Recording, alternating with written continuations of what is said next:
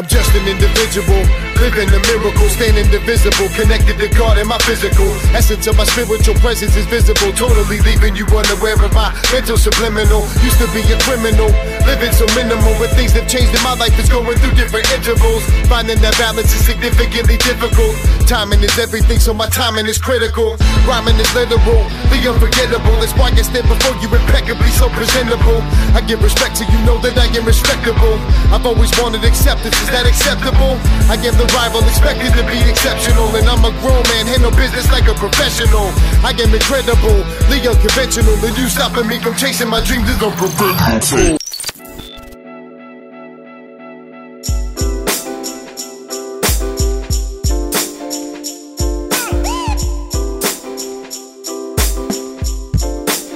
Welcome to NC Raw.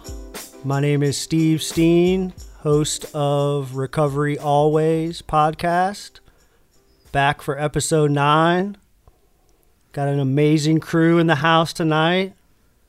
We are a man down, but we have our fill-in host for the next 40 days, the Lioness. 20. I'll be going out there, but yeah. We have a guest host for the next 20 days, the Lioness, Miss Caitlin Ledford. Yes. Thank you. Always a joy to be here. Thanks for joining us. I was kind of surprised that you accepted the offer to come in tonight after the day you've had. Yes, it's been a very busy day, and this is definitely a big seat to fill. But I know I've got everything I need to fill it. This is the third time you've sat at this table, isn't it?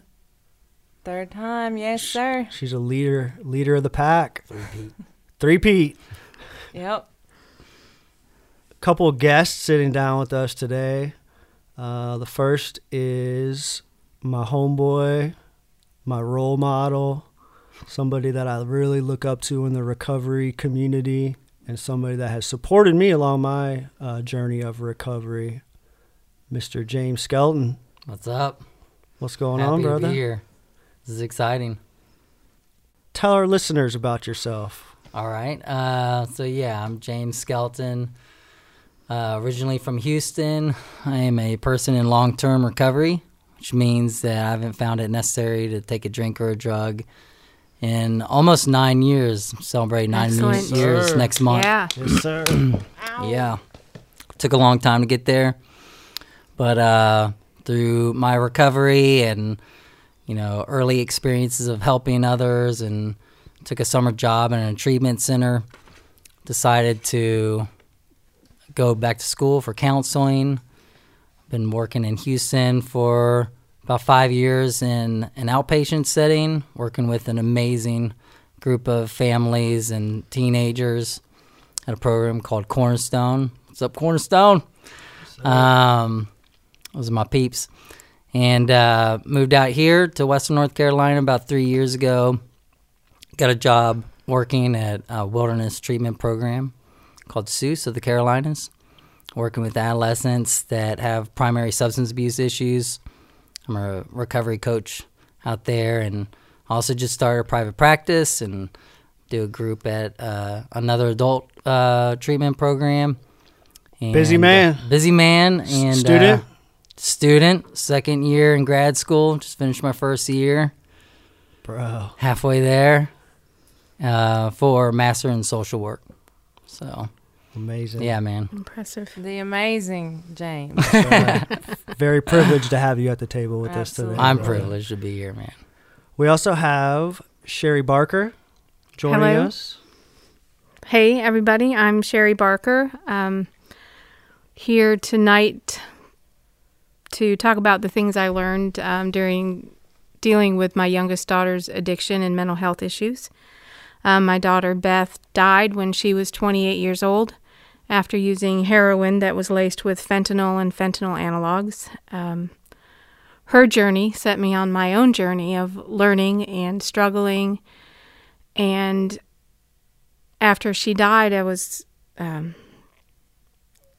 overwhelmed by people asking me to talk with their friends whose children were also struggling.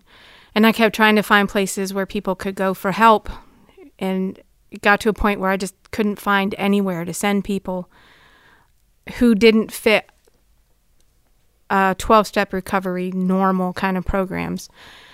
And one day I heard a story about a group of women who helped a mother who was in distress, and I just thought, why am I waiting for someone else to fix this? So I started a support group called Mother to Mother. James has been kind enough to come and talk with us, and I hope he'll come back another night. He was very helpful. So I'm really glad to be here tonight and to share with you all, and I appreciate you having me. Thank you, Sherry. I appreciate you joining us, and very courageous act to sit down behind the microphone and share your perspective with us. Tell us a little bit about, before we kind of like get into it, tell us a little bit about what that story that you heard that led to you doing that. I think it was like internet viral. There was a young pregnant woman traveling with her toddler child. She was in an airport, and the toddler was just like tantruming out and obviously overwhelmed. The woman got overwhelmed, and she was sitting on the floor crying with her child. And instead of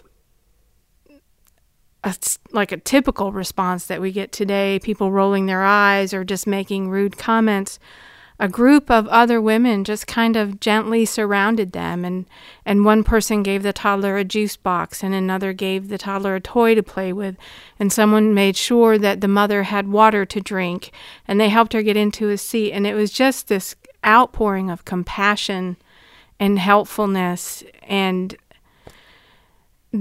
that's the kind of action that changes people's lives, or even just makes a day better, you know? Sometimes that's all it takes, just to get someone through one day. And that was the day I decided I needed to do something instead of waiting for someone else to fix a problem. Wow. Beautiful. It is. I love that, because if I know, like, me and Caleb all the time are telling people, you know, if you come to a situation with 1 ounce of judgment, there's no room left for 100% love. Exactly. And that's the only way you're going to be able to overcome any of this, is through love. Mm-hmm. Yeah, it's a great analogy for the recovery community. You know? Yeah, I really think it is. So what's been going on, James? With what? It's the last first week of being off on the spring semester. What'd you do? What'd you spend your time doing the last week out of school? You get to do anything fun? I've been to a baseball game. Yeah. I've hung out a lot with my dog. I've cleaned my house, which really needed it. Pulled up weeds in my yard and slept in a lot. Yeah. It's been nice. Awesome. Yes. What was your day like today, Kaylin? Oh, goodness. My day has been amazing.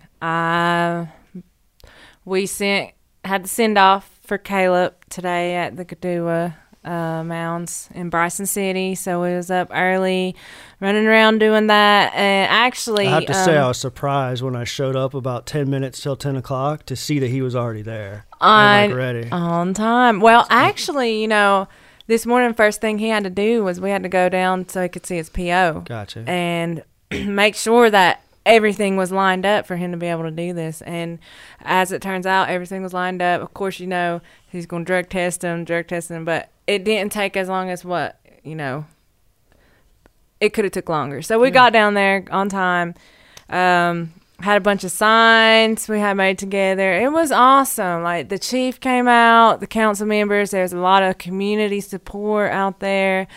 The kids that he, you know, goes up to the school, Cherokee High School, and he's involved with them. They were there.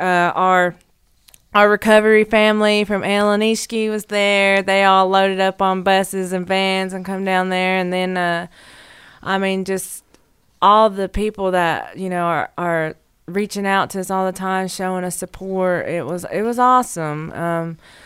Elders, we had elders that came out to show us support. WLOS was out there, so, you know, of course, loving that media Huge, coverage. man. Yeah, Huge. and been really busy with all that, and plus everybody was wanting our T-shirts. Can I show our T-shirts? Yeah, go ahead. Show to the camera. When I pulled up, right, there was probably, I don't know, 50 people, 40, 50 people, and Caitlin had the back of the truck opened up, and she was just slanging T-shirts out of the back of the truck. There was a line. Awesome. I had to wait in line to buy my T-shirt. So, like, I told Caleb that, I said, look at this. I said, I have all these people, like, messaging me, asking me if I still got, am I good? And I'm like, that's how the language was that we used whenever we still out there juicing. And I was like, I'm not peddling drugs anymore. I'm peddling T-shirts about hope, recovery. You're the hope plug now. The hope plug, feeling that hope. Yeah. Oh, goodness. It was amazing. I mean, tears of joy were shed. And just seeing our NC Raw family out there. Yes, ma'am. Loved it. It was a beautiful send-off. I mean, the community just showed up. Yeah. You kind of That's share awesome. that, like, you The know. Holy Spirit was there. Yeah. The Holy Spirit was there. And I know that he's in good hands. And it's gonna be good. This is just the beginning, but there's gonna be a lot of trials that he's gonna go through, a lot of mental things that he's gonna go through, but it's exciting. I mean, I'm one proud girlfriend. I know that. Absolutely. Yeah. So before we get started, we have a few announcements to make. We want to recognize some community events that are happening, things and places that people can do in the Western North Carolina area. The first is here in Jackson County. The Jackson County Public Library is hosting a series focused on health issues that affect our community. This coming Tuesday is, I think, the third or fourth event in that series. Tuesday, May 15th at 6 p.m., they are hosting a mental health awareness and suicide prevention program. And what that's going to look like is they're just going to take a rounded approach on topics, showing multiple perspectives and multiple angles of how to receive treatment and how to receive help. And then, again, it's an ongoing series. Each week they're doing something different.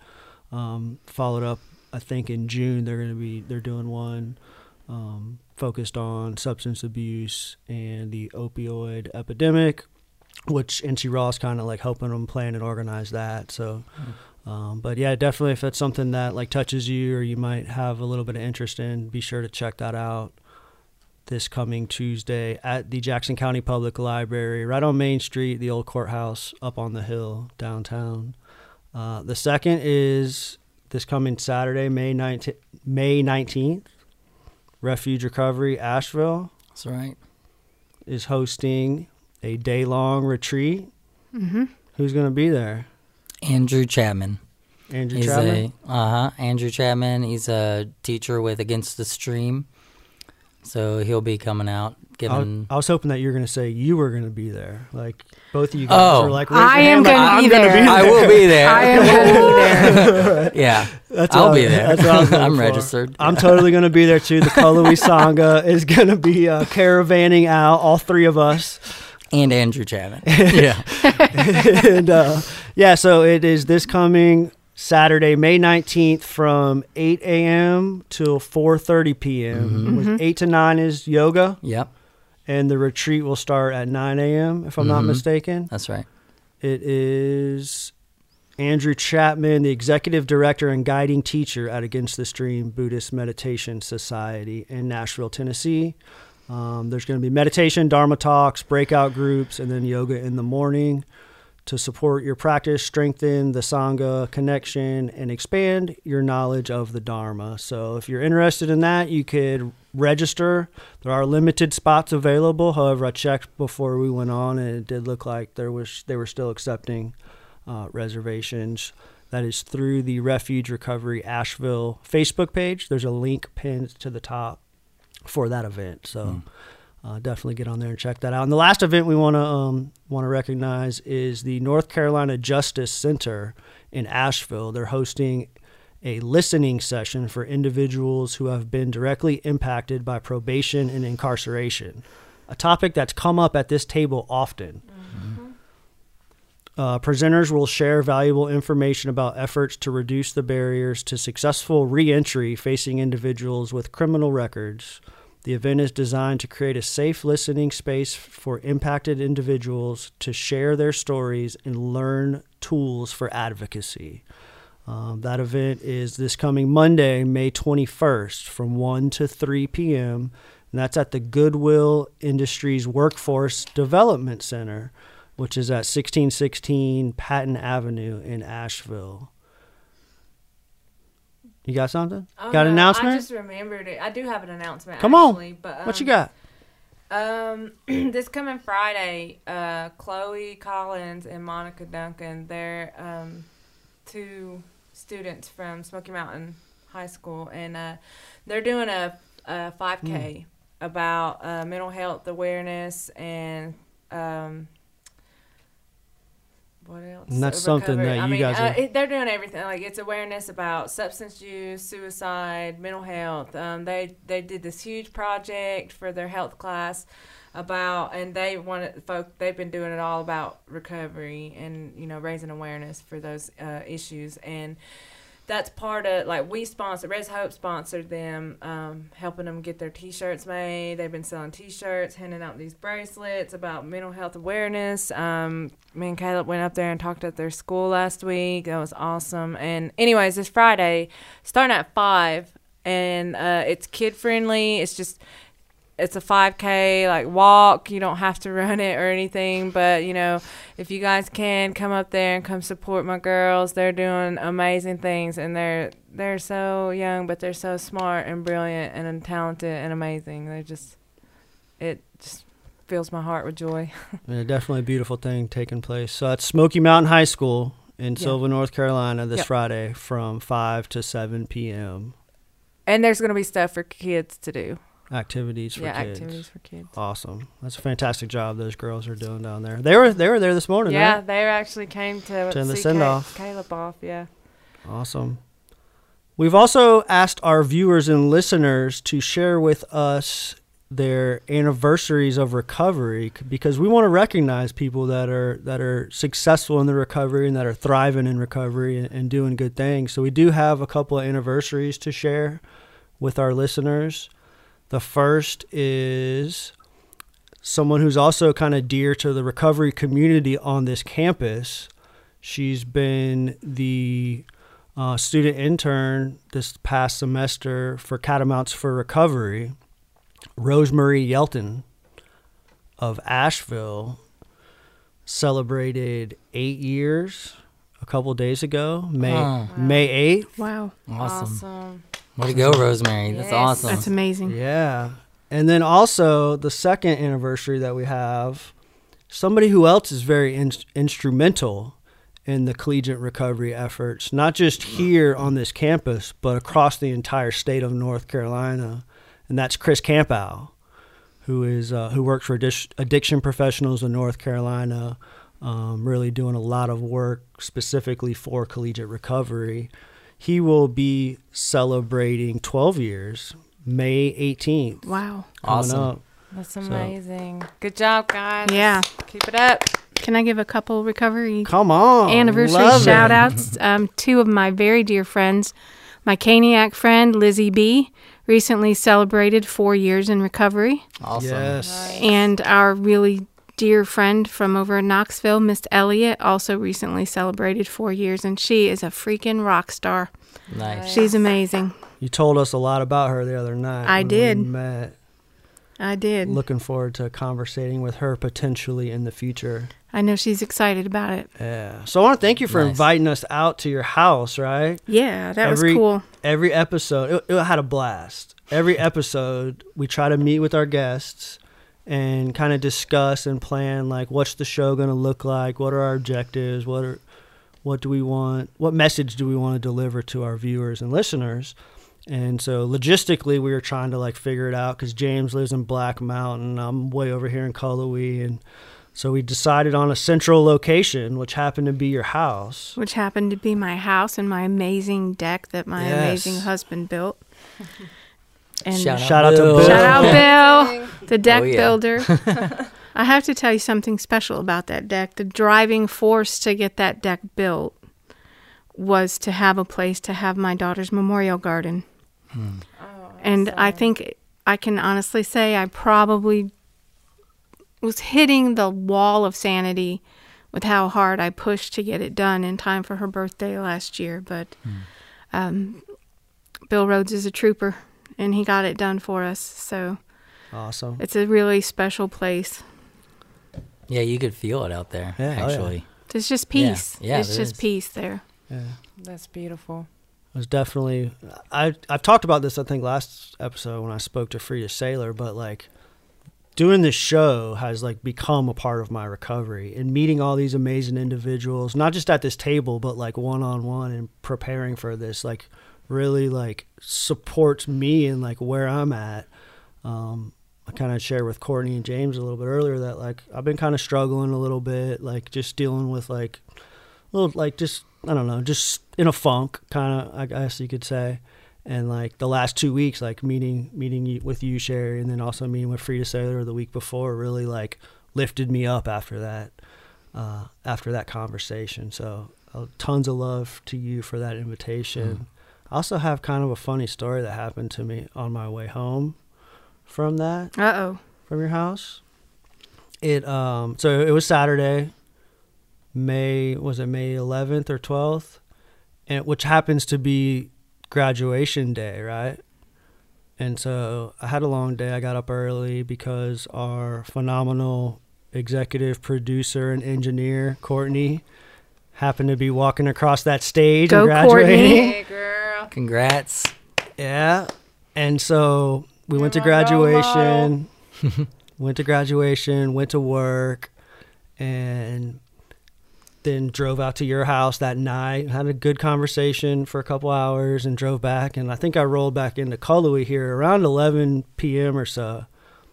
And for the first time in my life, I was pulling up to I was passing through campus, and I came around a curve right before I turned onto my little mountain road. Boom. What is it? Bear. No. No? Checkpoint. Oh. Checkpoint, right? And I've always heard about these checkpoints that they do here in Cullowhee, right on 107. And I've never seen one. I've never been through one, but like all the kids on campus talk about them, and like I've always heard about it. And for the first time in my life, like I totally just came around that corner, and I just like had not an ounce of fear in my life. I just rolled up to the officer. I handed him my ID. I thanked him for his service, thanked him for what they were doing out there. And I was just like, and you know, it was 11 o'clock at night. There wasn't anybody else out on the roads, but I was like, there wasn't an ounce of fear. I was like, yeah, man, I got this. Like, That's that's awesome. recovery, bro. Yeah. That's recovery. Preach. So it's just a different kind of bear. Yeah, different kind Yeah. of bear. Actually, it was like 5 state trooper bears, but That's amazing. Awesome. Listen, the same night, me Yeah. and my friend Rachel Taylor went through a Booze It or Lose It Yeah. out on the 4 lanes whenever you're coming back from Silva, I guess what is it, 19? Anyways, there's a huge Booze It or Lose It. And so, like, I'm like, she starts screaming. It's like, ah. And I was like, what are you freaking out about? And then we pull up, and I'm excited, like, trying to lean over so I'm already got my hand out trying to shake their hand from the passenger seat because she's driving. And she was like, I think there was 3 of them we had to go through. And me and my lips, I was like, thank you for your service. And we got through it. And she's like, Caitlin, I didn't even get to show him my license. And I was excited about being able to do that. But no, that's an amazing feeling to not fear that anymore. it's the little things that like recovery brings to your life. Like I totally can remember back home in Florida, they do them like every weekend, like DUI checkpoints every weekend. And like I can totally remember like just turning a corner and boom, it's there, and just like hiding stuff and freaking out and like rolling the windows down, spraying stuff, whatever. Just like this time it was just like, let's do this, man. Like I was grateful that they were there, you Right. know, as opposed to Absolutely. like living in fear. So Yeah. yeah, that happened. That's awesome. Yeah, that's pretty cool. Good story, good stuff. So Sherry, Steve, why are we here? The amazing Sherry. the amazing Sherry is here to talk about her amazing daughter, Elizabeth Jean. Let me just roll with it. Let's roll with it. I'll tell you a lot of the good things about her first before we go down the darker roads. She was an absolutely stunningly beautiful woman, the kind of girl who turned heads. But she didn't know that. I used to love it when I would meet her somewhere for dinner, and I'd be there in the restaurant ahead of her, and I'd watch her walk through, and the heads would just turn. And she was just oblivious. She just had a smile on her face for her mama. But she was kind and loving, and she always tried to help anybody she could help. She was a hard worker. By the time she was 18 years old, she was the youngest female manager of a chain of small restaurants in Western North Carolina. Her stores consistently had the highest ratings. She was really proud of herself working up the management chain like that for someone who didn't finish high school. She had big dreams. She was proud of the fact that she owned her own car and she had her own apartment and all her own furniture. She was the very beloved baby sister in our family, and she just adored her brother and sister. And then she just kind of got lost. So, leading up to that point, how was the family dynamics, like specifically y'all's relationships? Were you? We were all very close. Mm-hmm. I had moved away for a few years. My parents were declining in health, and I moved away to be near them. And when I moved back here to Asheville, I actually was living with Beth for a while. And, we spent holidays together. Some of my most cherished pictures are of the last time that she and Katie, my older daughter, she and Katie and I got together to bake holiday cookies, and they just went crazy with breaking all the rules. Why can't we have butterflies for Christmas cookies? Well, we can. She made her sister a Christmas cookie that was a stocking filled with poop. They just had fun because it was the first time we'd made cookies that when they weren't little and they could just do what they wanted with all the colors. But we spent holidays together and we did things together, or we just hung out for no reason. And my last really solid good memories with her and Katie, we had a girls' day at a spa one day, and that was just an amazing time. And that was not long before I knew she was in trouble. So knowing what you know now, at what point did things kind of start to change? And then at what point did you realize that things had started to change? I know now that Beth was using drugs from the time she was a young teenager, and I didn't know it. Mm-hmm. I don't know if other people hid it from me or if she was just that good at hiding it. I originally thought that she started using when she was around 17 or 18. Yeah. So now I know that she was using them much younger than that. When I realized how bad things were was in 2011. I got a phone call from a stranger one night that Beth had overdosed and they couldn't wake her up. And I went to her house. Her roommates were there. We were all trying to wake up. I had called 911. By the time the police and an ambulance got there, she was up and moving around, sort of. And a APD officer pulled me aside and said, I need you to know something. I need you to look at your daughter's arms. And she was insisting that was the first time she had ever used a needle. And he said, I need you to realize that no one uses a needle for the first time without hesitation marks. Mm. She knew what she was doing. And it was not long after that she lost her job, and things just went downhill really fast from there. Yeah. James, from your professional experience, does that seem to be like a common pattern to where like the family or parents might not know about it and then just kind of find out really fast, really quickly, like this is the story that you hear over and over and over again, and it's scary, because it does seem to sneak up on families. You know, I don't think my parents and family knew what was going on with me for a long time until, you know, everything busted loose. That's what I was going to say. I mean, that sounds so similar to my story. And the national average age is 11 that people start, or kids. It's young. You know? Yeah. So, I mean, hit it.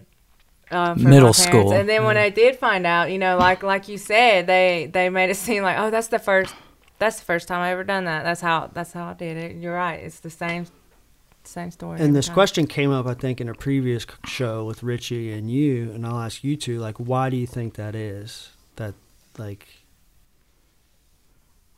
that they're not honest from the get-go, like, or why do you think they're able to get away with it?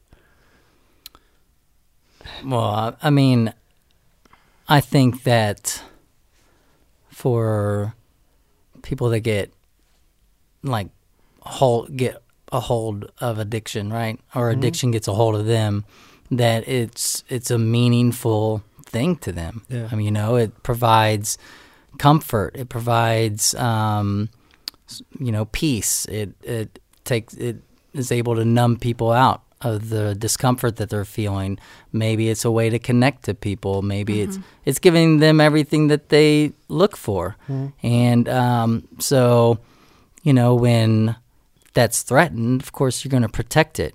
It's not personal. It's not people or I just want to lie to my parents or my friends. No, it's a necessity. It's to protect it.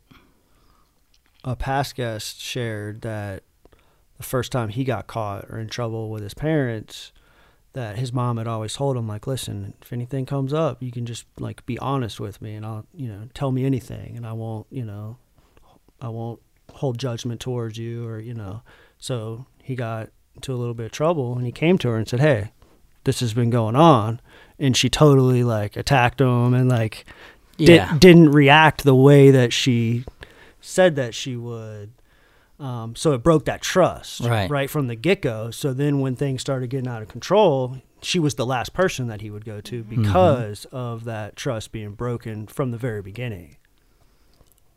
Another reason why we have to kill stigma, you know, for people to be able to have the understanding and compassion and be able to respond rather than react, you know? Exactly. If your family member comes up to you and says, hey, I was diagnosed with cancer, you know, you're not going to explode on that person. It's the same thing. It's, you know, it's How could you? Right. How could you do this to our family, you know? Or how could you do this to me, you know?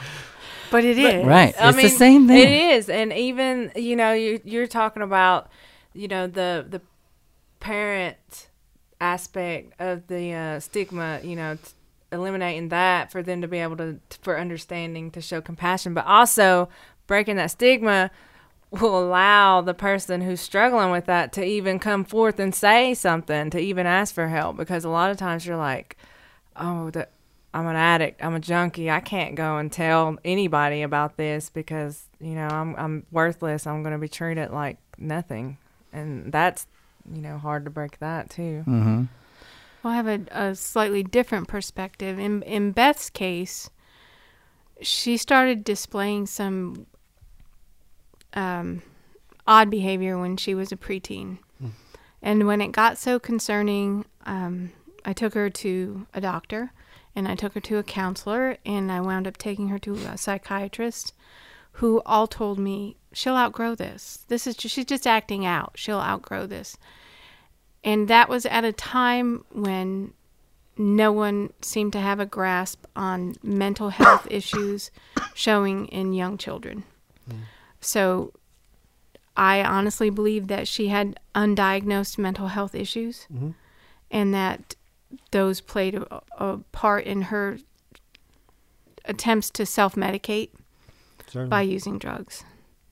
Did you know that at the time, or has it taken, you know, going through all this to come to that realization that there probably was mental? Yes. At the time, you know, I was a young mom, and I, at that time in my life, had total trust in doctors. I thought they knew what they were talking about. These are the people you're supposed to go to.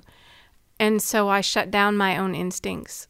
I thought something was wrong, but these people I trusted told me that she was okay. And so I just tried to help her find other ways to cope with the things that she seemed to have trouble with. Right. And that was not effective. And I wish I had, this is one of a million situations where I wish I had known then what I know now. So, along Beth's story, at what point did you really have a realization that I have to do something now, or that she really needs help now? Was this... Things escalated really quickly after she lost her job. She lost her job because of her use or yes, behaviors? She did. She lost her job because she tested hot at work after someone accused her of being high while she was working. She was in a violent relationship with a person who had a history of dealing, and their relationship continued to escalate, and the situation with all of the people they were living with continued to escalate till they were finally evicted from the house they were living in. And for the first time, she was homeless. It was not long after that she disappeared for long enough that I filed a missing persons report. And that was the first time I called the police about Beth. She looked at it as me calling the police on her, but she responded really quickly when it was a police officer calling her saying, you know, your mother's worried about you and you need to get in touch with your family. But, I mean, she was homeless for a long time. She bounced from house to house. It was apparent from things that I knew were happening to her that she was in trouble. Yeah. And she came to live with me briefly after she wound up in the hospital. She had a heart infection, an infection of the lining of her heart, and she was in the hospital for a week and was supposed to come back to my house when they discharged her. And her dad gave her $40 because she had to pay the guy where she'd been living so she could get her stuff. So she left the hospital with $40 to go and buy more drugs from her pimp, basically. And 2 days later showed up at my house. And I allowed her to stay with me, but she hadn't been there for very long before the first time I found where she had hidden her supplies in what she called her kit. She had little makeup bags. There were 2 of them in my house. And at that point I thought, okay, if she gets arrested, this will scare her and she'll do something. I called the police because, you know, paraphernalia, this is bad stuff. Come on. In my house. Yeah. And 2 APD officers came, and they were really kind to me, and they were very kind to Beth. And one officer pulled me aside and explained to me that he could arrest my daughter and take her property as evidence. But what would happen then would be she would be released within a couple of hours. So she would be an addict wanting a fix in downtown Asheville with no clean needles. And that was probably the day that my mind just was completely opened about how much trouble she was in, you know, and the whole clean needle thing is something that as a mother, I mean, I had already been doing internet research and trying to find out what I could about substance abuse, and because it was not a world I knew anything about. No one said anywhere, don't take clean needles from an addict. Yeah. And it absolutely floored me to hear that. And what year was this? That was 2011. 2011. Okay. And things continued to escalate. And at that time, like, that's right when, like, the whole opioid epidemic really started escalating. Yeah. So there wasn't a whole lot of information out there. No. As far as, like, this type of situation. Things have drastically changed. So let me ask you this. Now that Again, knowing what you know now, how do you feel about that decision that you made, or what's your stance on that? Well, that situation went on a couple of weeks later. I did have to have Beth removed from my house when I came home one night and I realized she had stolen my camera. She had stolen some things from her brother. And I was going to call the police to remove her, and she left, but she left in an absolute storm of anger and probably fear on her part. And she was texting me about how she was going to kill herself. And the only thing I could think of doing, and some friends recommended that I do this, was I went to the magistrate's office to have her involuntarily committed. Mm-hmm. And in retrospect, I'm glad I did that. Sure. I'm glad I took that step. Also, probably one of the most difficult things that you had to do in that process. It was. It really was very hard. It was very scary from a parent perspective. Mm-hmm.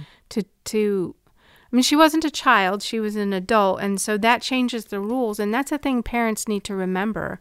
If you discover that your child who is a legal adult is using drugs, you are playing by very different rules, and you don't get to control things. If you turn your child over to the police, or if you have them IVC'd, they are playing by adult rules, and you have to realize that and accept the consequences of that. And sometimes it's the right choice to make. Certainly. So that was I guess that kind of can come to this question, was like, how do you find acceptance? And I guess if it goes back to the, like with the cancer kind of situation, like finding that compassion. How do you find that acceptance when letting somebody come into your home that you know is going through, hasn't found recovery yet? And also, like, how do you know how to set necessary boundaries? I have to tell one more little story before I answer that question. Okay. Because a year later, my relationship with Beth changed when remember, she used to live in the house I lived in. So that's the address she gave everybody. And one day I had 3 drug dealers show up at my door, and they were threatening my life because she owed them money. And that also opened my eyes to how scary this situation could be. I was just then getting to a point of understanding addiction as a disease. And I learned it took a lot of time and taking different steps. But I learned to set boundaries, and I learned that it was okay to set boundaries to protect myself and my loved ones, and that I could do that and still let my daughter know that I loved her and I supported her, and even if she wasn't allowed to come into my home, I would do everything I could to help her when she was ready to get help. And there was rarely a day that I did not send her a text or a message or call her. Even if I was texting her cute kitten pictures, just so she knew I was thinking of her. So, I'm sure it's different for every parent and every family. You just have to keep your heart open and understand that you can do that while establishing boundaries. Absolutely. That made me think of, when you just said that made me think of like when people use the term tough love, like, oh, I had to, which in some cases work. I mean, I got showed some tough love and, maybe that's what I needed. But, that comes back to that love and compassion, And just real quick, just shout out to Caleb, just because I know he would have done this. Breaking the stigma, continuing to use the term addict. Are we, at that time, yes, did we go through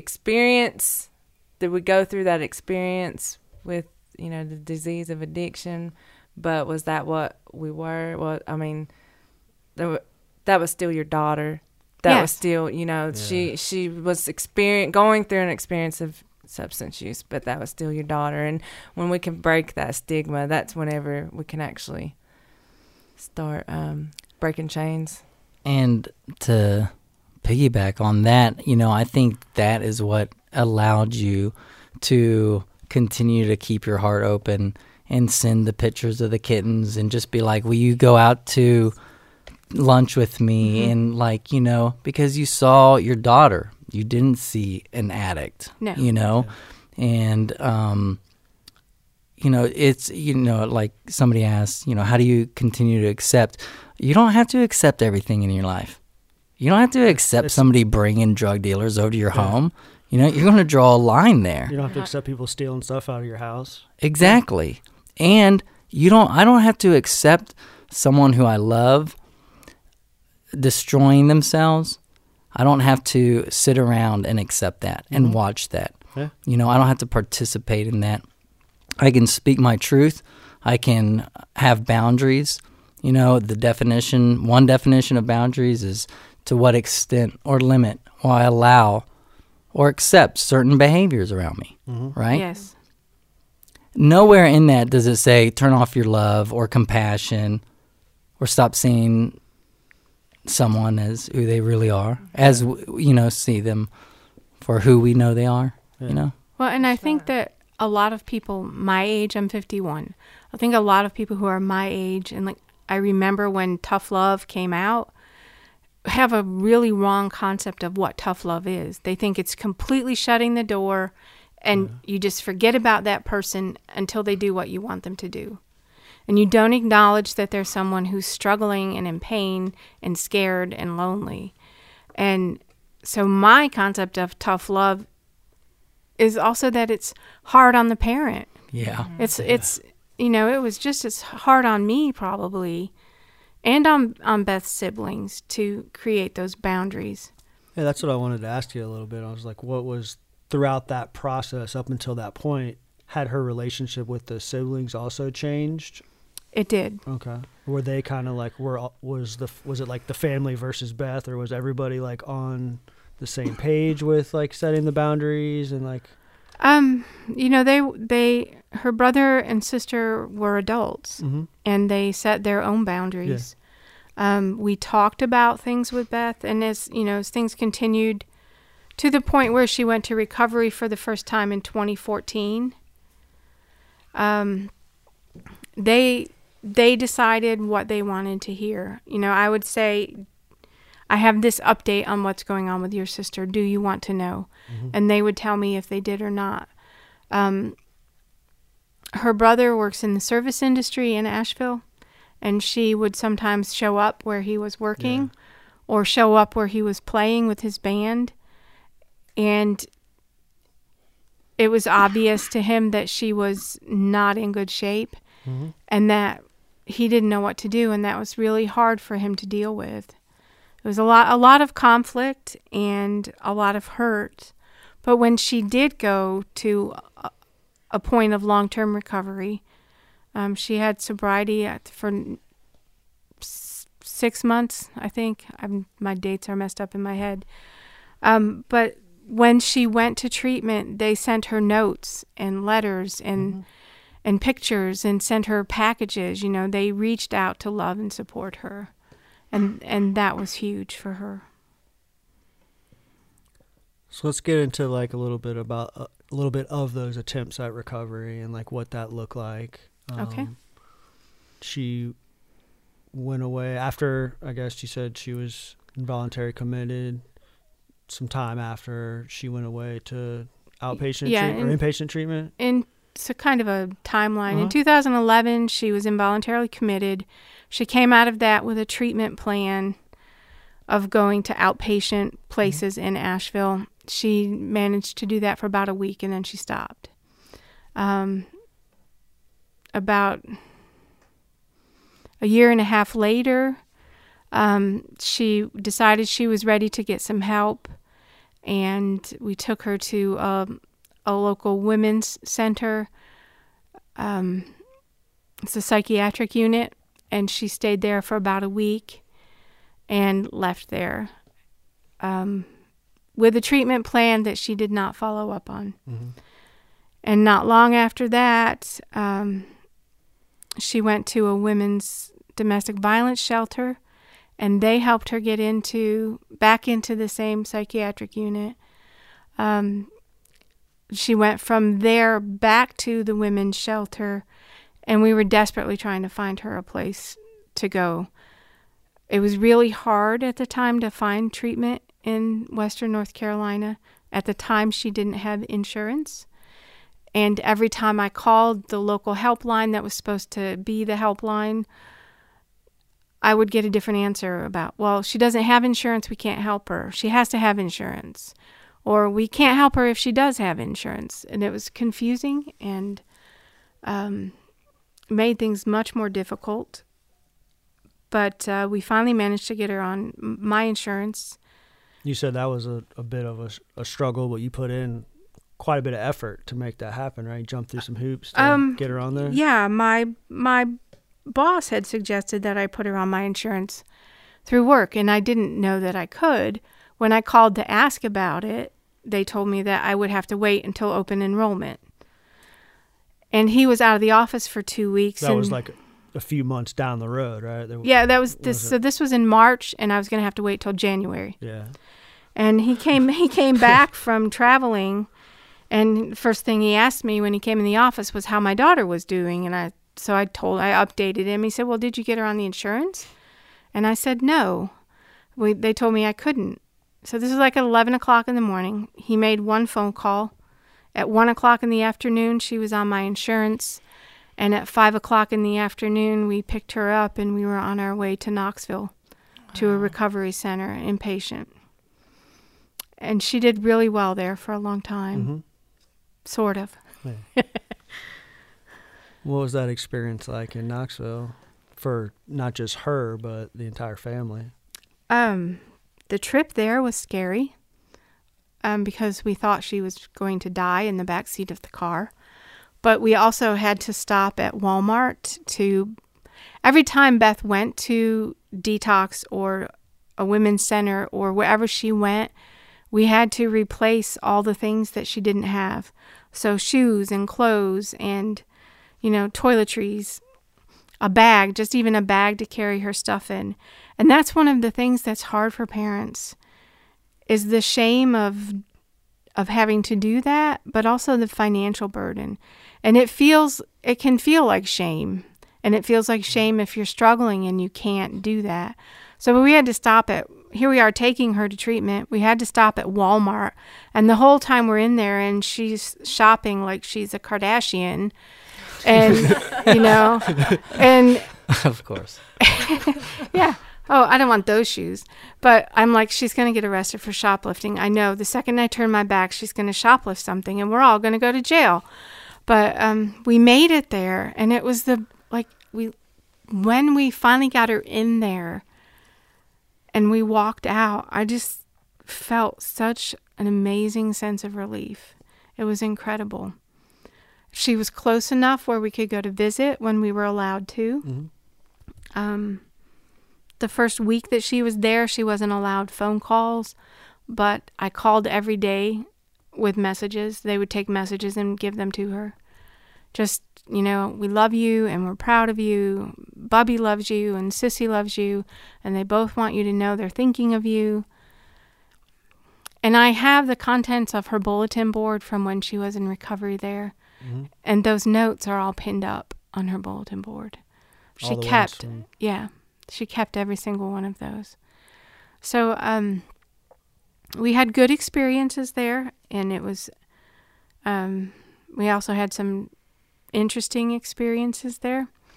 Her friend told this story at Beth's memorial service about she got there a week after Beth was there. And they had to go to PE, right? So, and this young woman didn't have any shoes to wear to PE.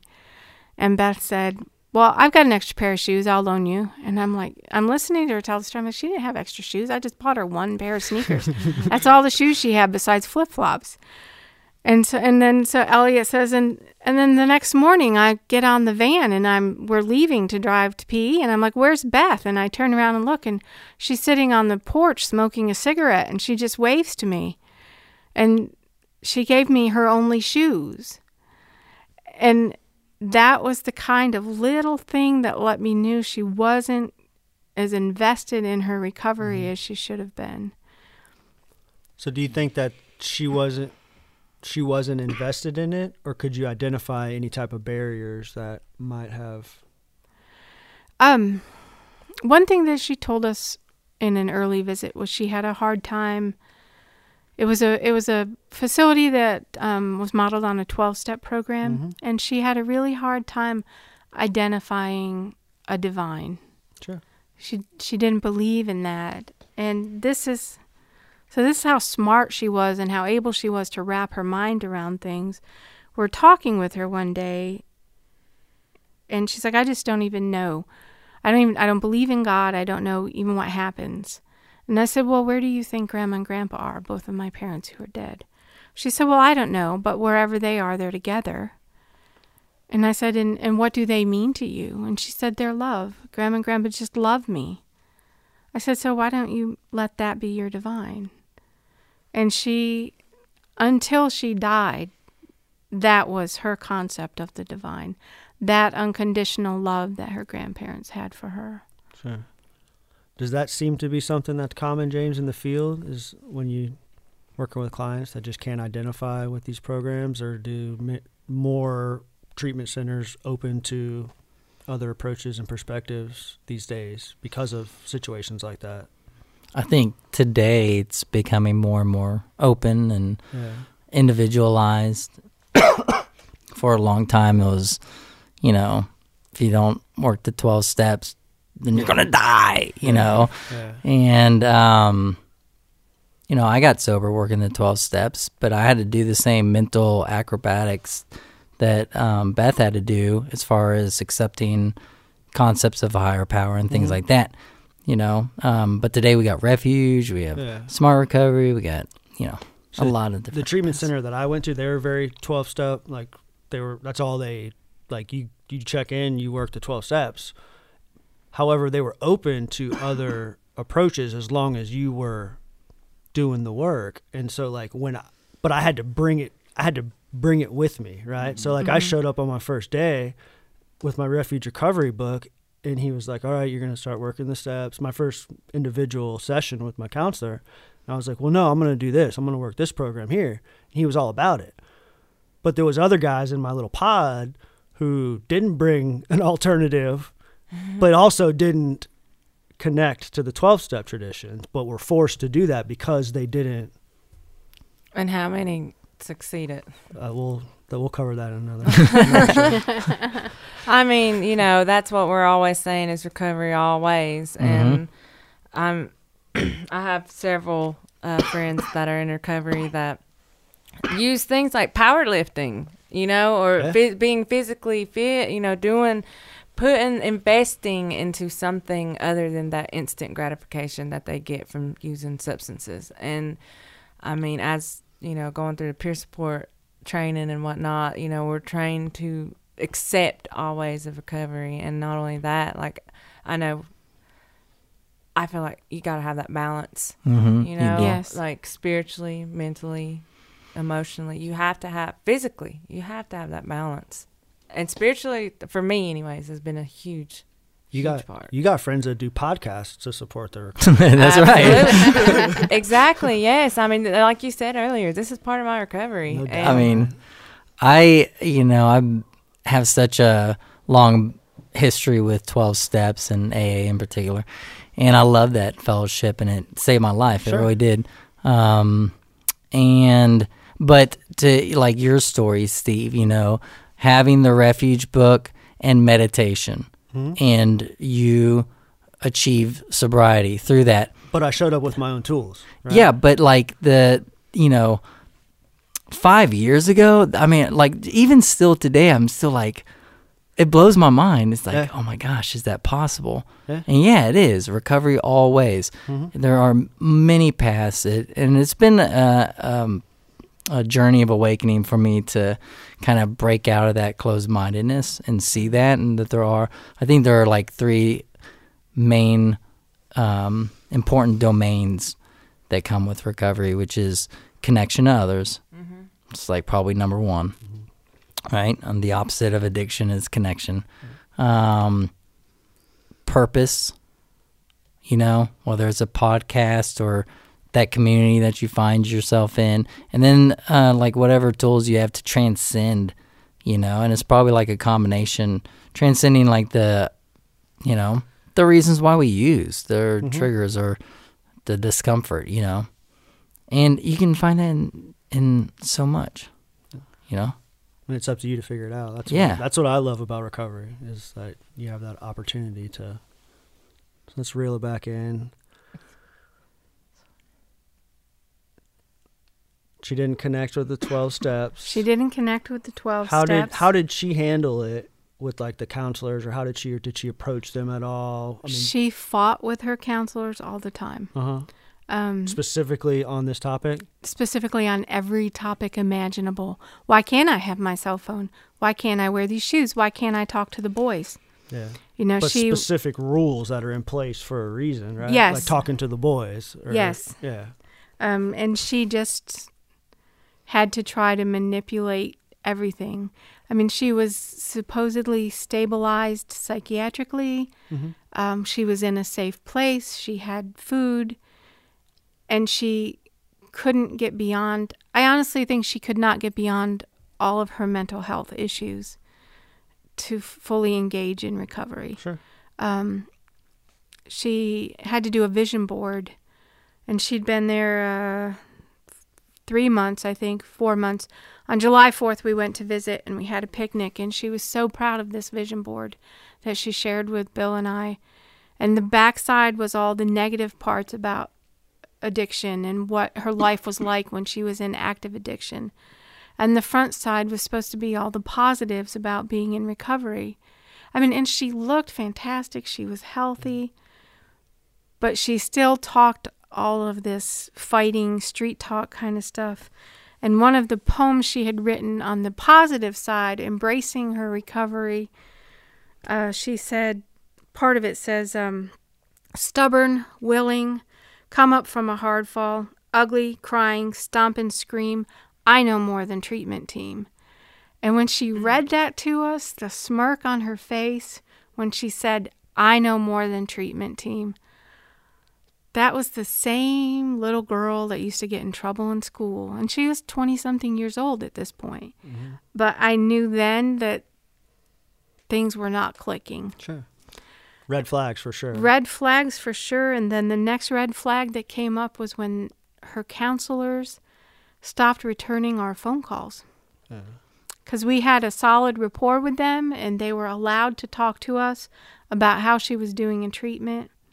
I actually had, I think, bi-weekly counseling sessions with her over the phone. Mm-hmm. And all of a sudden, no one returned our calls. And I was like really mad at the program. I'm like, what is wrong with you people? Then it finally clicked. And this is another thing that parents should remember. When your adult child is in a program and you've been allowed to talk to their doctor or their counselor, their therapist, their treatment manager, whatever, and all of a sudden you can't, that means something is wrong, and your child has told them they cannot talk to you anymore. Sure. And that thought never crossed my mind until we spoke a few nights ago, and it like clicked in my head. And my question would be to James, is that like once a confidentiality disclosure is signed, it can be retracted? Yeah, by the client. Yeah. Absolutely. They have 100% control over that. Okay. And I have to say, because this is something that's come up several times when I've talked to people about IVC, you can't take away the right to do that. And you can't just automatically IVC people and make them go to treatment, because once you do that, you're taking away their humanity and their rights. And that's an uglier, slippery slope, I think, than even addiction is. Mm-hmm. So you can't take away someone's right to say you can't access my medical records anymore.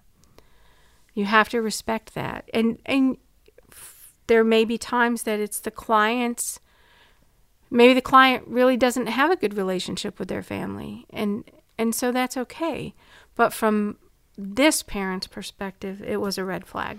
Well, I don't know all the details, but I'm sure that there was some therapists there, hopefully, that had some serious conversations with Beth about, like, we know what you're doing. We know what's going on. I would hope. We can see these games that you're... Yeah. I mean... manipulation games or whatever they are that you're doing to your folks. Yeah. Because I know 2 other people who went through treatment there, one who went through twice, and they're successful in their recovery, I am sure it's an excellent program.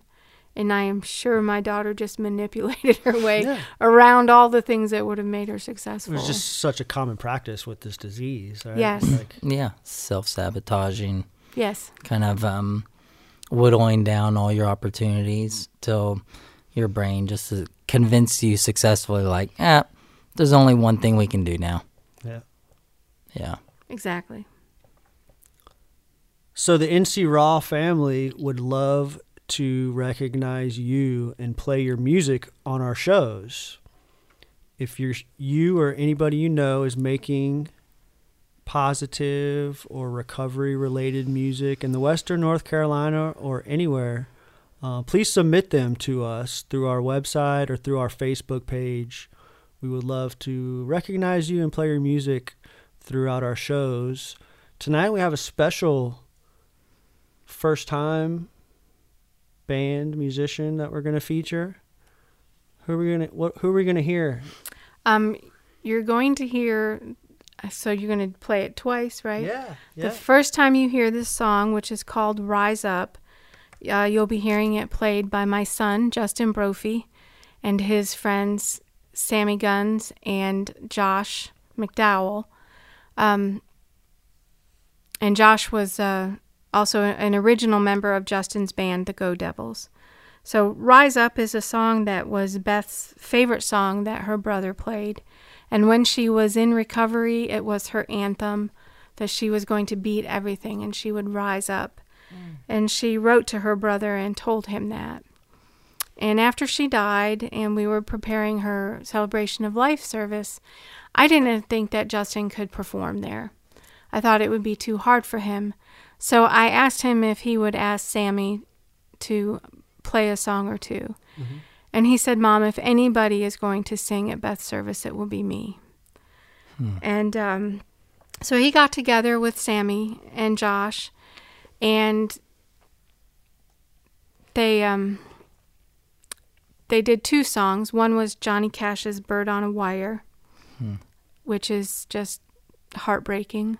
But they also modified Rise Up from its punkabilly, rockabilly, wild, strong, just absolutely house-rocking tune to this kind of country, churchy, hymnal thing. They just softened it, and I will never forget the courage and the grace that my son showed to play this song for his baby sister.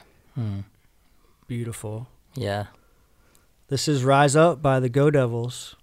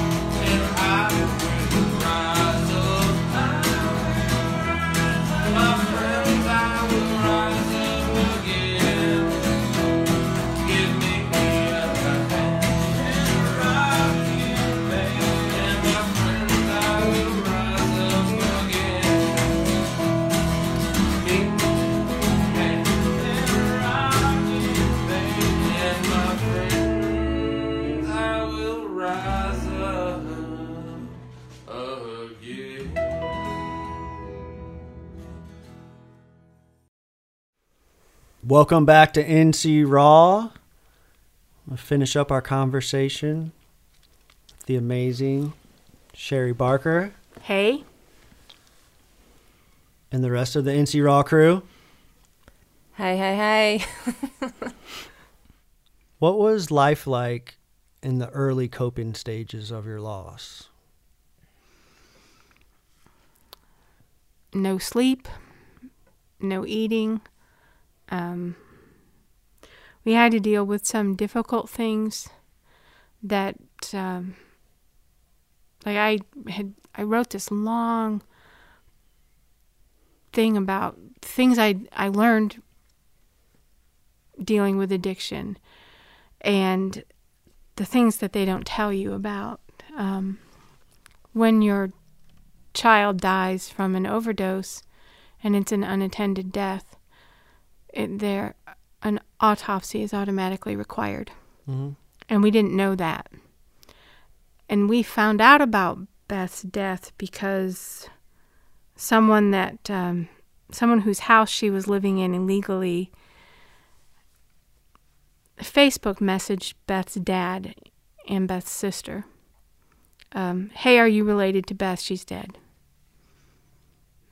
Not the best way to find out. So we showed up at the house where she was, and the police were still there, and they wouldn't let us see her, and they told us to go to the hospital, and that we would be able to see her there, which is not true. So Beth died on a Monday, and we didn't get to see her until the following Friday. So we were dealing with a lot of extra stuff because of the way things happened. And we have a friend, our very dear friend Kathy, works for a hospice, and the hospice offers grief counseling to anyone who's had a death. And she encouraged me to go. And I was like, I don't need counseling. I don't need help with this. I got this. And then I thought it might be helpful for Justin and Katie to process things if we got some help together. And I asked them if they were willing to go, and they said yes. So we all went together for a couple of weeks, and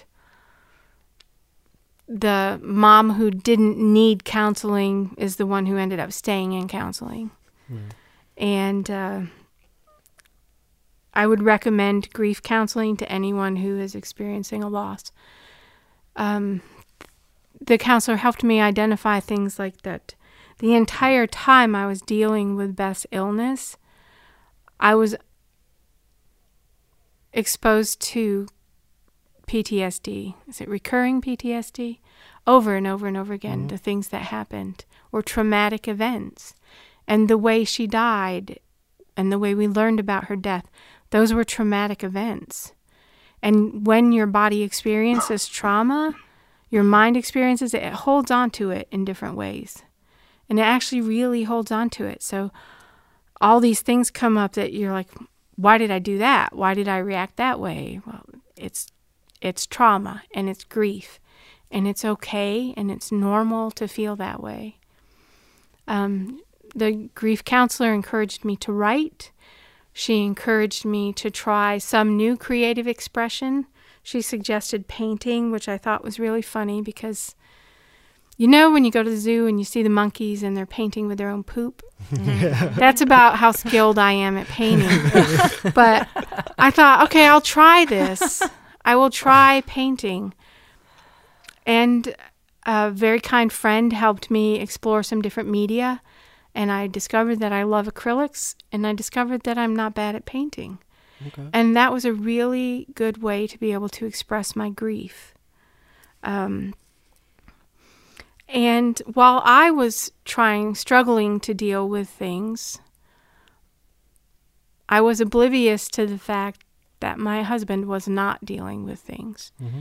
And he was Beth's stepdad, but he loved her very much, and he was just as involved as I was in the attempts to help her. Okay. And at one point in the fall, after we had another loss in our family, he just kind of lost it. in a grief-filled way. Sure. And I know you can see me smiling, but he's making faces. And he started going to an IOP program. And in the IOP program, he met someone from Refuge Recovery who invited him to a meeting. And he started going to Refuge Recovery meetings. And we knew about Refuge Recovery meetings because we had tried to get Beth to go to them. Okay. Because we thought they would be a good fit for her and that it would help her. Do you recall how you first kind of discovered Refuge when you were attempting to get Beth to go? Or how our friends, Kathy and Michael, were involved in the development of that in Asheville. Okay. And they had reached out to try to help Beth. And she went to a meeting with them and she liked it, but she just wouldn't go back. Sure. If I had known about Refuge and I had gone to Refuge, if I had understood that there are recovery meetings that are open to people who are suffering from anything and not just from addiction, I probably would have been able to handle all of my parts of stress. Mm-hmm. And I'd have had a lot more knowledge. I'd have found an open knowledge pool to help Beth deal with her issues. Because the thing that I learned after Bill started going to Refuge and I started going with him to be a support person for him was that there are communities that will help everyone who asks for help. And that was an amazing, healing, powerful thing to find. Sure. So is it safe to say that you're in recovery too? I am That in it's- recovery. It's not just the person experiencing substance use disorder, that it's also the family, the people, everyone involved are in recovery. And you guys found your outlet. That is very well put, and that is exactly what it is. And that is where I met James, was at Refuge. My boy. Yeah. Jimmy James. Jimmy James. Jimmy James. What was your first experience with James like? 'Cause I got a lot of stories. I think he was quiet and thoughtful. What? Yeah, Really? yeah. Go on. And Can I just say this? Honestly, from like the head down to the shoulders, you would think that, but then maybe that's labeling, but then you get to the tattoo covered arms and you're like, maybe he ain't so quiet. Sorry, go ahead. yeah, he was thoughtful and insightful, and I had started giving some thought. I talked earlier about I couldn't find any place for help. And then all of a sudden, all these people were asking me where they could go for help. Mm-hmm. And I had started thinking about maybe I should just start a group. And a couple people told me I was crazy. These folks that were reaching out to you, were they like mutual friends or friends of friends? Friends of friends, Uh-huh. like people who are Facebook acquaintances and not even really friends. Sure. People you might have not ever spoken to before, but had come across your story. Yes. And I think that's because I was, the entire time that I was processing what I was going through and some of what Beth was going through, I wrote about it and I shared it because I wasn't ashamed of it. My daughter was sick and she needed help, and I needed help dealing with it, and I needed a way to express it. So you were sharing these things from start to finish? From, Yes. Like from On social active media. Use? Yeah. Yes. Okay. Yeah. As an outlet and also to offer hope to those. Yes, exactly. And as a way of healing too. Our sharing our stories have a power to heal. Also, shortly after Beth died, Bill and I did an interview with one of the only journalists in the Asheville area who we trust, John Boyle, and in the Citizen Times, just trying to get the story out there to make people aware that this happens to everybody. A lot of people get caught up in thinking this only happens to certain people, and my child would never do that. My child wouldn't do drugs. My child wouldn't drink. And I have learned that it happens across the spectrum. Absolutely. It doesn't matter what your socioeconomic, social status is. This can happen to your family. And the best way to get through it is to reach out to community, to find a community that can support you and help you. It's a very public way of coping, right? Sharing on social media, Yes. writing, journaling, the news story, interacting with folks who were looking for help. We also went to, I think less than a month after Beth died, we went to a county commissioner meeting to ask them to consider implementing a program in Buncombe County that it's the PARI program, Police Assisted Addiction Recovery Initiative. And it's been hugely successful in more than 200 communities in this country. And Buncombe County commissioners were so kind and so graceful. And I spoke over the time limit as I shared our very sad story. You know, and they were moved to tears when I said that I had held my daughter's birth certificate in one hand and her death certificate in another at the same time, and no one should ever have to do that. And they asked for a copy of my speech when I was done. And as a county, they've done nothing more than a year after she died. Oh, we're very interested in that program. You know, so we were trying to take some steps to get something moving. You know, we took information to APD and we took information to the county sheriff. And there were several candidates in the recent sheriff runoff in Buncombe County who were interested in the PARI program. But the people currently in positions to make decisions don't seem to be inclined to take action that is real. Yeah. So in my experience right now, in the community that I live in, the most powerful groups to help each other are the seemingly smaller communities. That's absolutely what our vision for NC Raw is, to identify these little pocket communities that are doing this type of work and collectively bring them together under this platform, enable to give us the ability to like do the advocacy work like you speak of, Right. and get the people in office that will pull the trigger on programs like that will benefit the entire community. So you're working on building bridges. Building bridges. Connection. Yeah. Recovery allies. How long were you participating in Refuge Recovery before you started the Mother to Mother group? And what was that process like in starting the group? I think I was involved with maybe 4 months in Refuge Recovery. And I talked to a couple of people in Refuge about starting a group, and I really wasn't sure. You know, I'm not a counselor. I'm a mom. Yeah.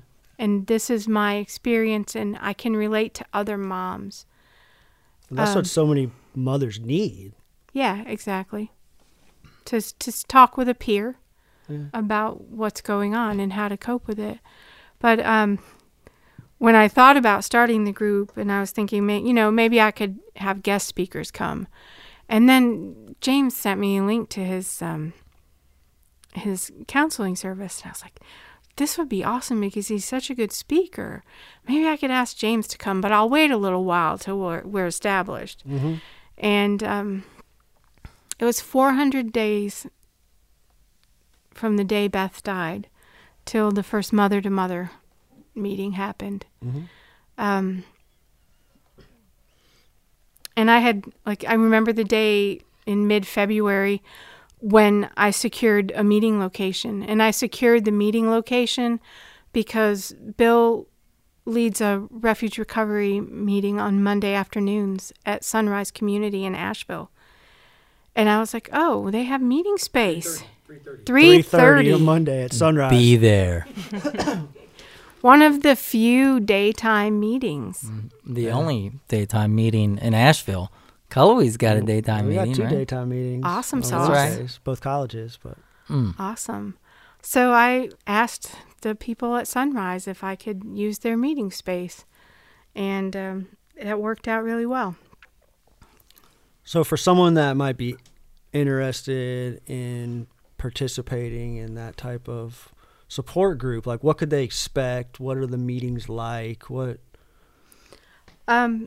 So we meet on Tuesday nights from 7 to 8:30 at Sunrise Community in Asheville.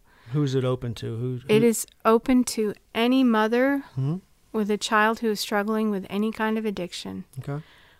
We have mothers with children in active addiction, mothers with children in early recovery, mothers with children in long-term recovery, and a couple of mothers whose children have passed away. So the meetings are casual, and we have kind of a loose structure at the beginning. We do a meditation to kind of bring ourselves just quiet time. So you're incorporating Yeah. this mindfulness practice into Exactly. Okay. And then we just talk about what we need to talk about.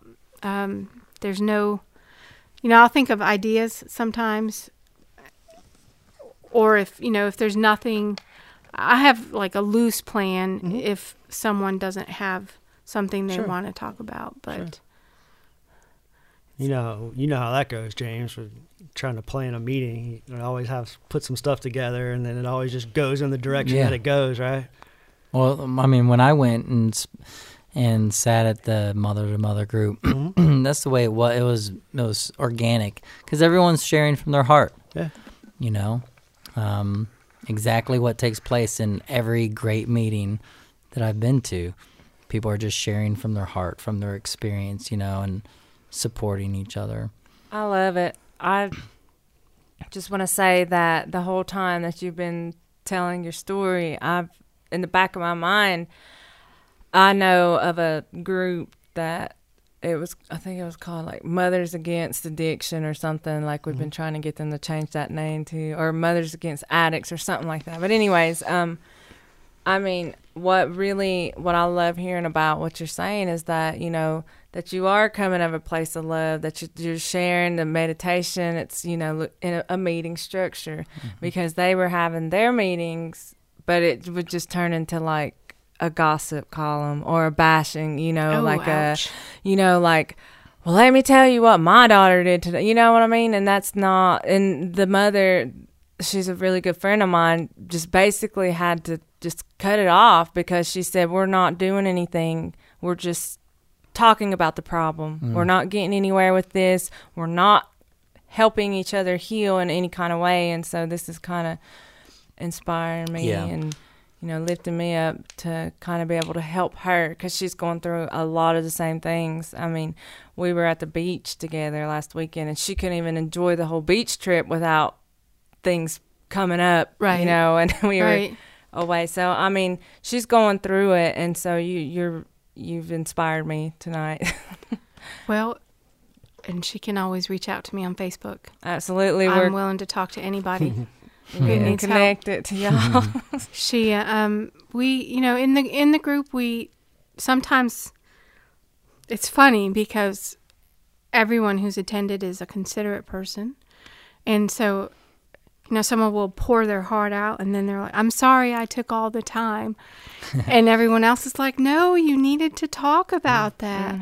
But we always find constructive things to talk about. And how are you going to move past that? What do you think you can do? What about these suggestions? And everybody gives. So it's an open dialogue. It's an open dialogue. Okay. Everybody gives. The totally different meeting component is crosstalk is completely allowed. Because it's everyone sharing and Sure. listening. And like a meeting, it's completely anonymous. Compassion, respect, confidentiality, those are some of our key tenets.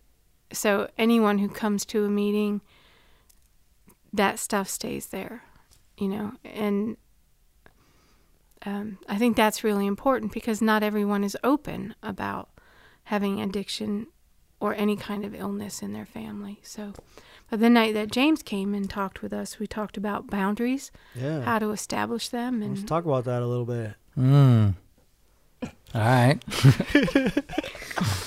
You need another Red Bull, man? No, I'm good.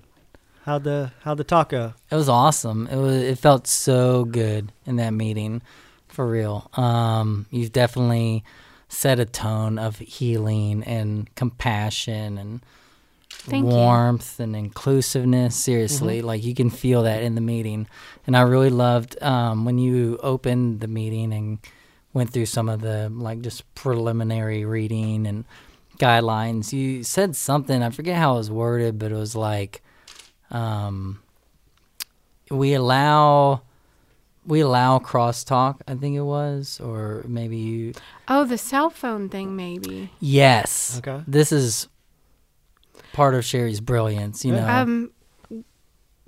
In the first meeting with the first moms that were there, I asked them what they wanted to do about cell phones in the meeting. And we decided together that this was not a meeting place where you have to turn off your cell phone. Yeah. Because when you're the parent of someone who is in active addiction, or even the parent of someone in active recovery, not thinking that your child can't reach you if they need you is anxiety inducing. Sure. And so that is, we silence our phones, but we don't turn them off. The concept to allow the group to make that decision, and it serves such a valuable purpose. Like, yeah, and just to acknowledge that, I think to allow that space is it speaks to the inclusiveness and just, you know, the respect of allowing everybody in that meeting to be exactly where they are. Yeah. Exactly. You know? Yes. Thank you. And yeah, I had a really good time. We didn't just talk about boundaries. Yeah. I think we jumped around. We to talked like about a 20 lot of different things. Topics. Yeah, during it the was hour. great. Mm-hmm. But yeah, you know, I love working with parents. I feel like it's such a passion for me because, you know, I'm able to be that detached, objective observer, and just understanding like what is going on in the addict's perspective and helping a parent to come to understand those things as well, while empowering them to regain their what I've heard coined as their parenting self-esteem, you know, to like it is okay to have boundaries. It is okay to say no. It's okay to leave my phone on, and it's okay to turn my phone off. You know, like just all those things. I think, you know, like your friend that you said couldn't enjoy the beach trip. And my hope is that no matter what happens to a parent's kid, you know, whether they get sober or they don't, the parent will be able to find their way to hope and healing to where they can enjoy their life, you know, because it does. And you brought up the fact that it's like a family illness, you know, at the beginning. And so it's really important for parents to understand that they have a part to play in everyone's recovery as well. You know, I mean, it's like, yeah, it's, you know, it's not necessary for a parent to be involved in the recovery process for themselves, for their child to get sober, but it doesn't hurt, you know, it helps the chances actually, you know? And so, yeah, I mean, we covered all that kind of stuff. You saying that, I'm sorry. So you saying that just really made me think, like, you know, with the family being involved, it being a family illness, you know, what would it look like if, because, okay, I don't want this to come off the wrong way, but if we took the anonymity out of it, if not, you know, having boundaries to where, you know, like what's said here stays here, you know, if don't go out just blasting anything, you know, that's said here, have respect, but at the same time, you know, stepping up and saying, hey, we're mothers going through recovery too. We're mothers that are, you know, are in recovery with our children or our husband or our spouse, whatever, and saying, we're talking about this. We're talking about this issue. We're trying to come to healing. Does that make sense? Are you guys kind of catching where I'm going with that? That's what she did. That's what you did is you and that's amazing. Because you were going stigma through your own process of healing, and you put it out there really to the world. And what happens is like, oh, I know someone that needs that, and so you were able to.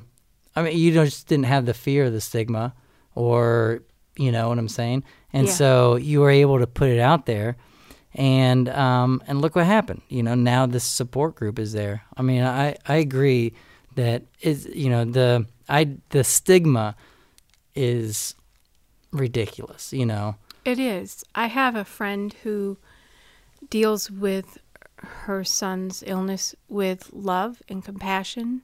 He's in early recovery. He's doing fantastic. She's so proud of him. I'm so proud of him. I got to hug this kid last week and tell him I'm proud of him. He's amazing. And the people she works with act like it's nothing. They just black it out, She wants to brag about him, and they blame him for his illness. So just, a piece at a time, a person at a time, an office at a time, we just have to keep working to win people over. I've had a lot of people talk to me. There were times I was so angry about Beth's death that I couldn't stand to be around people who were in recovery. It made me angry.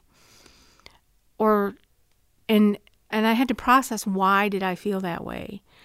And I acknowledged that anger was really grief and vulnerability.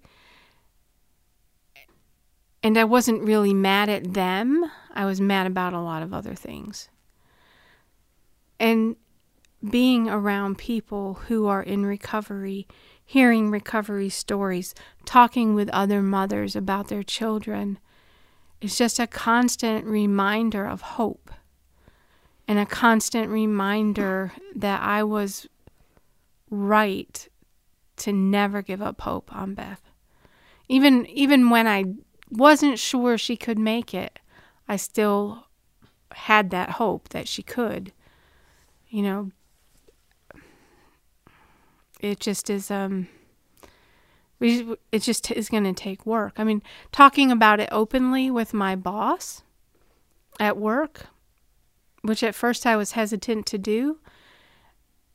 And we've had amazing discussions about addiction, and it's opened up his mind about how people deal with illness and addiction, and changed his perspective on what he sees in his work environment. Let's just think about that comment for a second, because you're talking about, it kind of goes back to the stigma. You're talking about your boss, who's someone that you obviously had a fairly good relationship because he helped you get her on the insurance to get her treatment. So he was like involved in that process, yet you were still somewhat hesitant to use your voice, right? Well, at first, I had been in that office for, about not even a year. Yeah.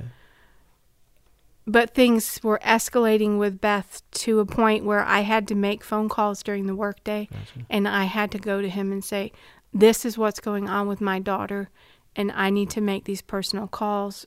Is this okay with you? And he was just super supportive. So that's great. Go Union anytime you can, people. I'm not kidding. It's a different show's topic. Yeah. But if he had been a different person, I might not have had some of the best memories that I have with Beth. Sure. Because you wouldn't have been able to. Exactly. That was amazing. And it also took you, though, stepping up and advocating for her and her needs and not being afraid of that. Yeah. Because you said, I need my daughter on my insurance, you know? I need to get her help. Yeah. Because you exhausted your resources. You called the 800 number and you tried to get help. She didn't have insurance. Exactly. You took the steps to. So I'm glad you brought that up, because now this is really heavy on my heart. Like, that just gave me, earlier when you were talking about her being at the store and shopping like a Kardashian and all that, and to go to rehab, like, our recovery, our Res Hope recovery house, you know, we're in consulting. We want to be able to, you know, help pay for individuals that, you know, if they got to pay to go to detox or pay for whatever to go to rehab, we want to be able to raise funds to pay for those things, so they don't have that hesitation, like, no, we can get you help now. But also, that really, like, snapped or lit the light bulb in my head, is I want to be able to offer, you know, if they need shampoo, shoes, whatever, and they don't have it to go to rehab, and you do need those things, you know, and to be able to pay for those things. And let me tell you about a thing that we did with Beth. I told these guys about it the other night. Right here. Check this. Right, take notes. You know, there were times in her early addiction and early attempts at recovery. I was not working. I was in school. Bill was out of work. We didn't have money. And so if she had a need, we would actually, like, pawn something to do what she needed to do, you know, to buy her what she needed to go to detox or recovery. And when we got financially stable after I finished school, and I'm going to back up a minute and say that people need to not be ashamed when they're in that position, because and I know people who have, like, you know, double mortgaged their house to deal with their child's addiction issues.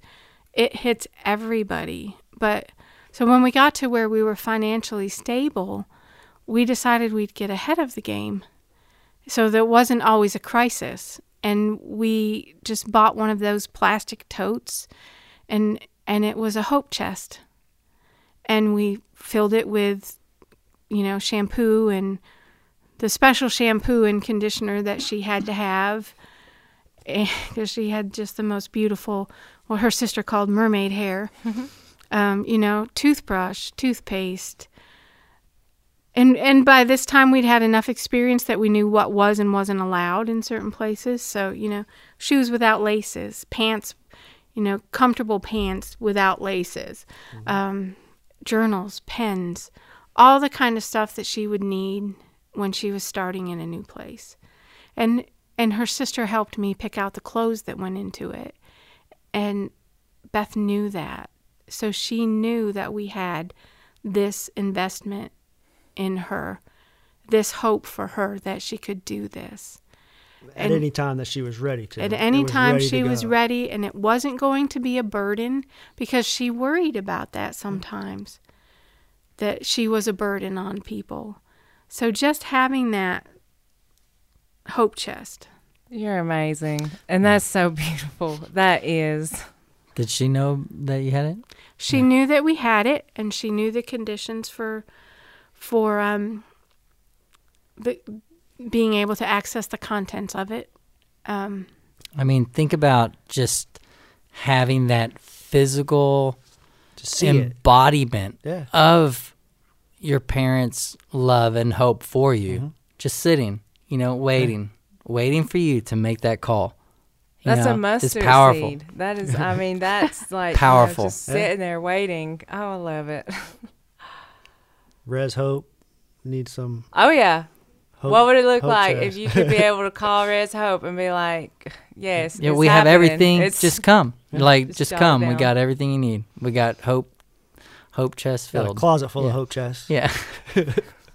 Yeah. That's so beautiful. Absolutely. Well, I've got a community of people who are often willing to help do things like that.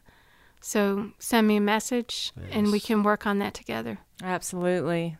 I'm ready. You mentioned you're a writer. I am. You had a poem published. I did. This year. I did. What does that look like? Sound like? Read like? How much of it do you want me to share? We got time. How much of a hurry are you to get out of here? Ask my driver. He's asleep over there. What are you talking about? So this is actually a compilation. He's meditating. He's meditating. This is a compilation of poems that I had written throughout the years that Beth was sick. Mm-hmm. And it's called Traveling the Crow Road with My Daughter. And the Crow Road is loosely an Irish terminology about the road to death. The Crow Road is actually a book on my bookshelf, and one of the few books she Beth was an avid reader, but that declined. But that was a book that she had read and we had talked about. So, this is long, but I'll share it. Share as much as you would like. This poem is published in an anthology called My Traveling Uterus, which is an anthology of writings by women about travels, all different kinds, actual physical travels, metaphorical travels, and this. From the moment I knew you were an addict, I faced every aspect of your disease head on. I did not shy away from confrontation with you or the people in your life who hurt you. I was staring down dealers and other criminals long before I owned a gun. I took you out of parties and flop houses any time, day or night, that you called me, crying, asking for my help, even when my only backup was 800 miles away. I did not shy away from holding you when you were sick, brushing your hair, washing your face, washing your hands. I fought nurses who tried to treat you like your illness made you less than human. I fought dealers at my door, the magistrate, APD, BCSD, your addict friends, your boyfriend, your father, and you. Always you. You fought back harder than any of them, only rarely able to believe that we were on the same side, you and I together, as we had been from the first stirring of life in my womb. When I finally had someone to fight by my side for you, Team Beth accomplished things I never thought possible, including getting you into safe space. But as always, your November storms were the most fierce, and you disappeared again. There were days that the skies were gray when I woke, and when I rose from my bed they would reach for me. I opened my arms to slip effortlessly into them, putting on my mourning robe. That is how it was to live in mourning for someone who was not dead. Someone who was so far gone that I could not touch her. Someone who was so lost in the shadows of her own mind that communication only happened through the veil between the worlds. The phone became a Ouija board, and I could not understand the messages you were sending. The planchette moved in endless, random circles. Spirit, can you hear me? Is anybody there? Then the long-dreaded phone call came, and my head-on confrontations left me no corner in which to hide. Years ago, I faced the reality of the likelihood of your death. I made hard decisions and careful plans, some of which worked out after the day I can only think of as Monday. Part of my plan was to wash and brush your hair for you, to wash your face and hands. Those simple tasks are a mother's most basic expression of love, yet the circumstances of your death deprived us both of those moments together. I cried and breathed my way through the pain of your leaving in the same way I cried and breathed my way through the pain of your first arrival. 5 days after Monday, when I was finally able to see you, I had to see you by myself before I would allow anyone else in. Wasn't that the way it was when you were born to me? I had long wondered if I could do it, but that long wondering gave me space to prepare myself.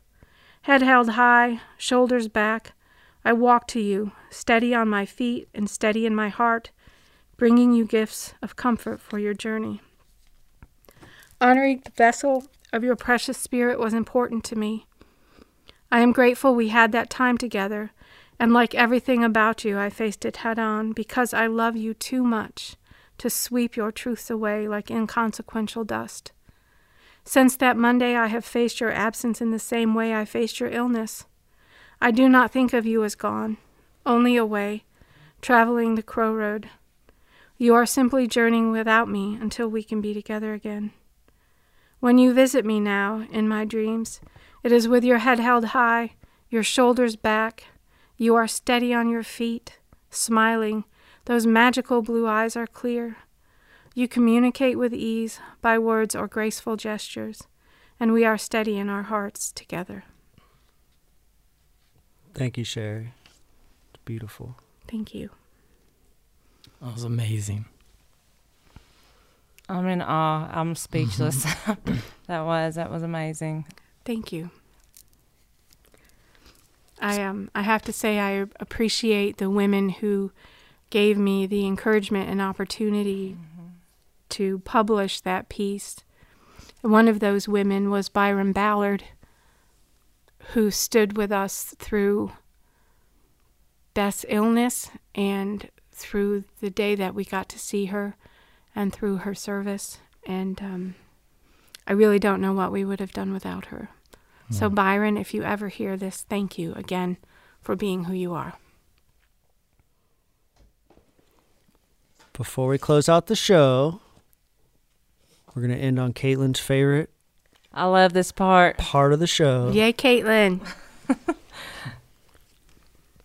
I'll show each of you two a random picture that I selected from your Instagram or Facebook page. And I'd like to know the story behind the photo. Okay. Just give me a little brief description. What happened? What was taking place? Uh-oh. Yeah, dude. You know I went back to your old Facebook page, right? Oh, yeah. So let's start with Sherry. Okay. You ready? I'm ready. All right. I'll pass it around so everybody sees it. I'll show her first so that she can start the story, and then we'll talk. So what's going on right there? What is it? What's going on? Oh, I know what that is. What? Naked baby pictures. And now Justin and Katie are wondering which one of them is the naked baby.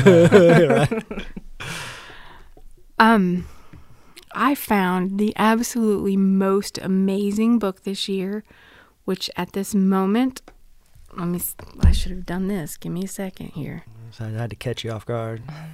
Yeah, I wasn't expecting that at all. Wake up, Facebook. It doesn't want to wake up. There we go. Gotta keep them guessing. Dead Set on Living. No, not that one. Not Dead Set on Living.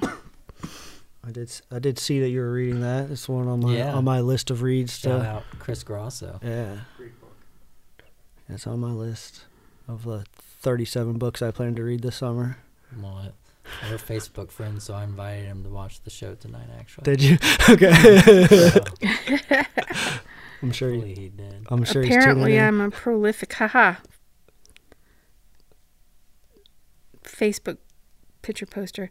So this book is called The Lost Words by Robert McFarlane, and it's about like kind of magical, normal, everyday words that are disappearing from children's lives. Okay. So there's a poem that goes with that. It's actually an illustration for this book, which is filled with the most beautiful, lifelike illustrations I've ever seen in a children's book. So the poem that goes with this is, "Let new names take and root, thrive and grow." I'm going to interrupt and say that goes back to what you were saying about getting away from using the word addict. Let new names take root, thrive and grow. Tick-tock, sun clock, rattle and dock. I would make you some, such as bane of lawn perfectionist, or fallen star of the football pitch, or scatterseed, but never would I call you only, merely, simply weed. Yeah.